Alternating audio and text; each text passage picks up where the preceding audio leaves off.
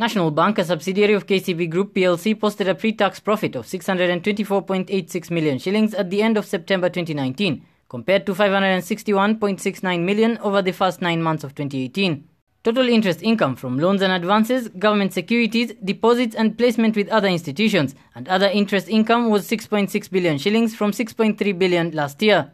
The non-performing loan exposure of National Bank decreased from 890 million shillings in September 2018 to 186 million at the end of 9 months of this year, in what could be an impact following the acquisition of the state-owned bank by KCB Group. Beginning October, NBK has been operating as a subsidiary of KCB Group. This is expected to last not more than 2 years as plans to fully assimilate it are put in place.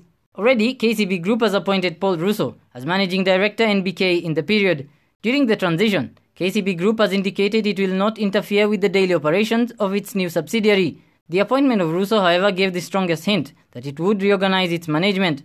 KCB Group priced National Bank of Kenya at a steeply discounted 5.6 billion shillings, with the sale being pegged on its ambition of consolidating the market position.